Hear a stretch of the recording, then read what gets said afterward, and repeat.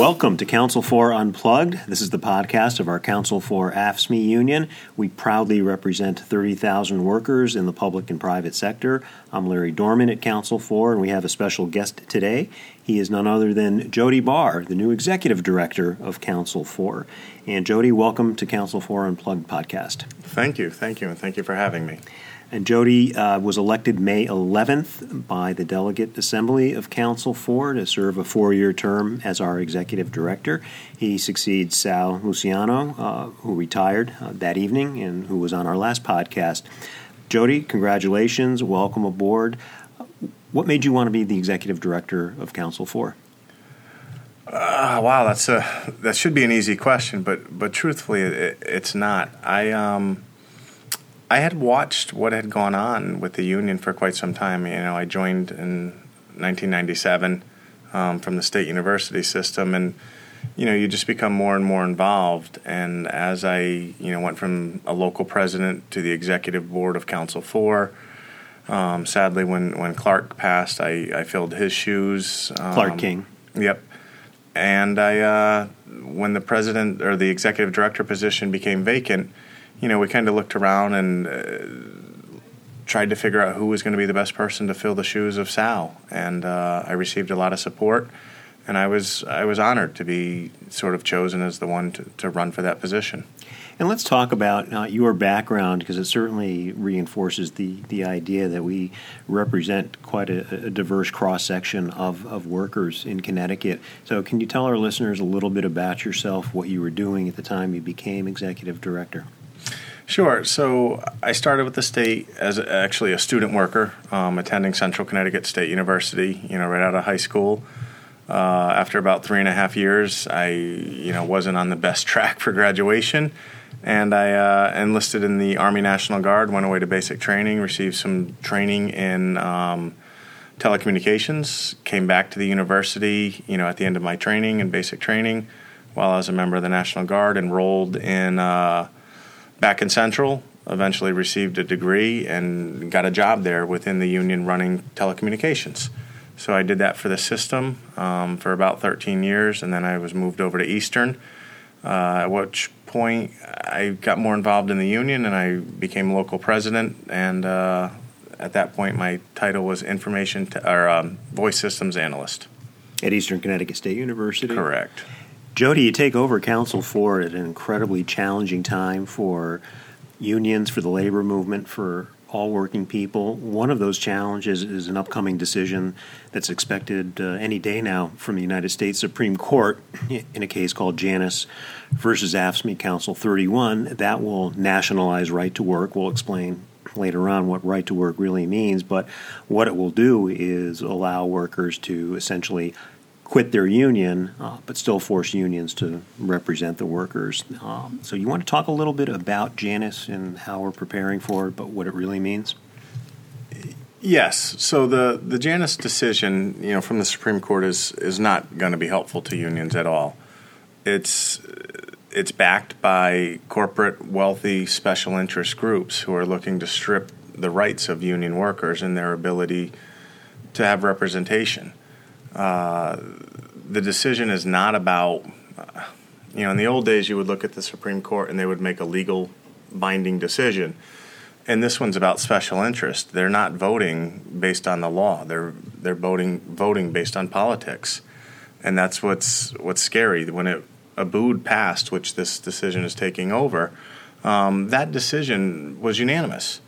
And now we're in a decision where it's politics, and it's going to go 5-4, most likely against us, and the unions are going to be forced to backtrack. We've learned from other states, Iowa, for example, that is dealing with things like this, that it's not the end of the world. We're not going anywhere. In many cases, I think it's just going to make us work harder, which might actually, bring some serendipity to it, where we gain more from it than we started. As you say, though, it is an effort by corporate and extraordinarily wealthy special interests, a lot of dark money groups and groups like the National Right to Work Foundation that are actually funding this lawsuit. And, the case really has nothing to do with protecting the free speech or First Amendment rights of union members. It's clearly been identified, and several media have reported it as such. It's an effort to defund and defang the labor movement and labor unions. Yeah, clearly the amount of money that they're spending on this campaign is not because they want to put $600 or $700 back into our union members' pockets. If they were that concerned about it, they could just give that money to them and we'd be happy with it. The truth of it is they're trying to take away the rights that the union workers have, and we're trying to explain to our members that your dues are an investment. Okay, and that investment allows the union to negotiate for you in a fair, level playing field that, in many cases, a neutral party will decide what's fair at the end. So these special interest groups are looking to end that and sort of lopside it, where the members have no union to represent them. And it's pretty simple about what would happen if a member is not represented versus a member that is represented.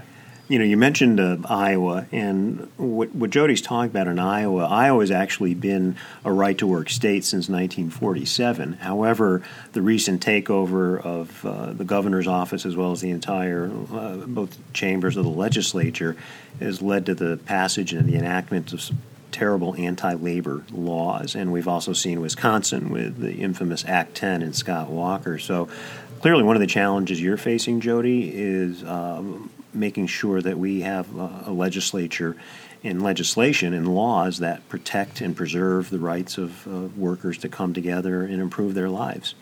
The Council for AFL-CIO, we're going to work very hard to get members elected that represent the values that we hold.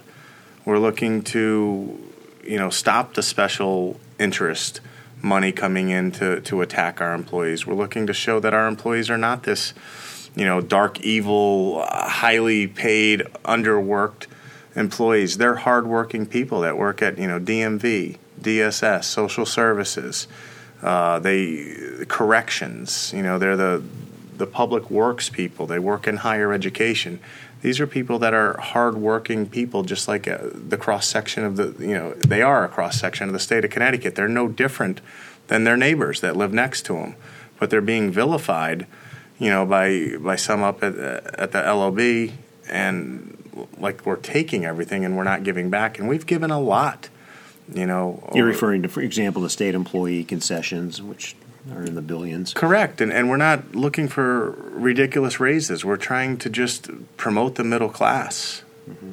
And again, when you have a union, you do earn better wages, have decent health care and pension.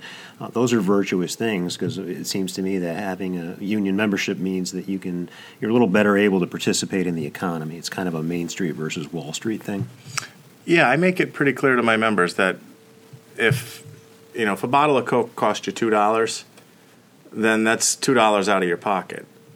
If a bottle of Coke costs $1, then that's $1 out of your pocket. Where does the extra $1 go when it's a $2 bottle? It goes to the top of the Coke, the owner of the Coke company, and they're making all the profits, and the people at the bottom. So it's Coke, it's gas in your car, it's tires, laundry detergent, soap, food, the basic things there. So when the rich are getting richer, it's actually hurting the poor. And everybody else. Yeah. Jody, I know you've got your work cut out for you, but we are wishing you well. We're wishing you success. We'll have you on periodically on the podcast and talk about the fights and the challenges ahead. But again, congratulations. And we're going to be back on Council for Unplugged with further discussion. I'm Larry Dorman. Stay tuned. Back on Council for Unplugged, I'm Larry Dorman, and alongside me are Brian Anderson and Zach Levy. They are our legislative and political coordinators for Council 4. They do a terrific job. And guys, I wanted to talk about a Supreme Court case, a Supreme Court decision that came out Monday, May 21st, I should say. And it's a case called Epic System versus Lewis, and very disturbing decision that came from the Supreme Court. And either of you want to weigh in a little bit about it? Well, I think that this shows, that the attacks on workers, especially in the long and short of this case, is that it prevents workers from banding together for class action lawsuits where they would be able to recoup damages and stuff like that instead of having to individually go to arbitration. And I think that this shows really that kind of corporate conservative push in the Supreme Court system that's also following the legislature, because when we had a president that then appointed the fifth justice after the vacancy, when it was Neil Gorsuch instead of Justice Merrick Garland. Yeah, Justice Merrick Garland, that this is now these kind of anti-union attacks and anti-worker attacks really gain steam because now they have the backing of a majority of the Supreme Court. And Brian, I want you to comment as well, because and for those of you who don't follow Brian and Zach on Facebook, you should. They provide some really good and pointed commentary and political commentary on what's happening. And Brian, I noticed on your Facebook page you had posted an article about the decision, and you said this is another example of corporations and the wealthy driving down the wages and quality of life for regular working people. Yeah, Zach's absolutely right about this case. It's a terrible case. And it just goes to show that corporate CEOs are constantly in search of the lower wage. And if they have to create that lower wage by beating people down, they're more than willing to do that. I think it's interesting in this case that Justice Ginsburg, who's an 83-year-old pro-worker justice, took the rare step of literally reading her 5-page dissent because this case was so outrageous. Prior to this case, say 10,000 workers who got cheated on their overtime could band together and hire a lawyer and have a lawyer win for them in court and win back millions of dollars. But now, every one of those 10,000 workers would individually have to go to arbitration or hire a lawyer individually. Now, no lawyer is going to be able to handle a case where an individual worker lost $5,000, $6,000. Doesn't pay enough. Those people are going to be totally ripped off, and it shows even more so the power of unions because the Supreme Court just shut the court door on these workers. And I think that's also important to say is that not only can the lawyers not take that case, a lot of times these workers, the ones being exploited, are often low wage, often workers that wouldn't be able to afford a lawyer. So the only reasonable way is for them to join in with other workers in a class action lawsuit. And of course, the CEOs and the corporate lobby knows this. So they know that if they can pick off one by one, like the union saying, divided we fall, united we conquer.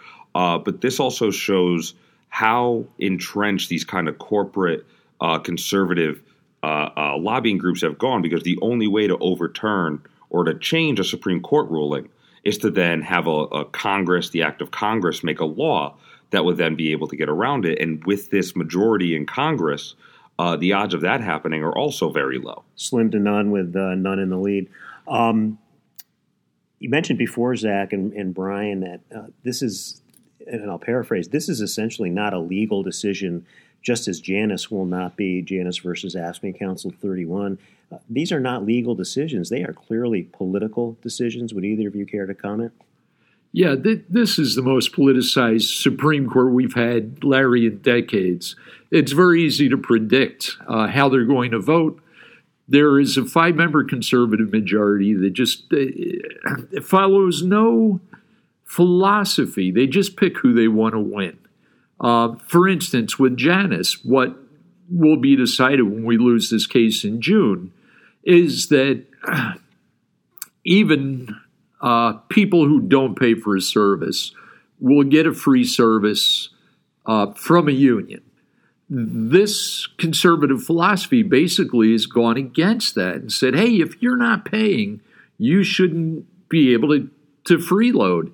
This case is specifically designed to destroy unions by allowing people to get union services for free, or at least theoretically. Of course, when people don't pay their dues en masse, unions will fall apart. But the follow-up that will happen after the Janus case is particularly disturbing. Oh, absolutely. And I think that, if you look at what has happened in states that have gone right to work, is that they have directly done it to affect unions' ability to talk to their members, to get them to support candidates that are pro-labor or pro-union, that support workers' issues. And that is really the dangers. There's two sides to this coin, which is one side, Janus won't kill us. It is incumbent on all of us and all of our members to stick together, to talk to their brothers and sisters, and to know this is not a death sentence. It is merely making it much harder for us to exist, but it's never been easy for unions to exist. If you look throughout the years in labor history, it has always been this constant struggle. And even though they might knock us on our backs with this, we can get up and keep fighting as long as we're active. And in Connecticut especially, we do the right thing to allow a legislature that gets elected that is more pro-union, more pro-worker, better on our issues in both the House and the Senate, so that we don't have what happened in Wisconsin, we don't have what happened in Iowa, we don't have what happened in Michigan, that we're able to avoid that and keep workers protected at the legislative level, despite what Janus is coming and despite the challenges that we're going to face internally as a union. Well said. Brian, we have less than a minute left. You get the last word. I'd just like to say there's, like Zach said, there's a lot of hope out there. You can beat down the labor movement, but you can't kill it. Every dictator who ever was tried to kill the labor movement. Basically, you can suppress it, you can strangle it, but the labor movement is unkillable. As always, well said by Brian Anderson and Zach Levy. I'm Larry Dorman. You've been listening to another Council 4 Unplugged podcast. Thanks for listening in. You can follow us on our website at www.council4.org.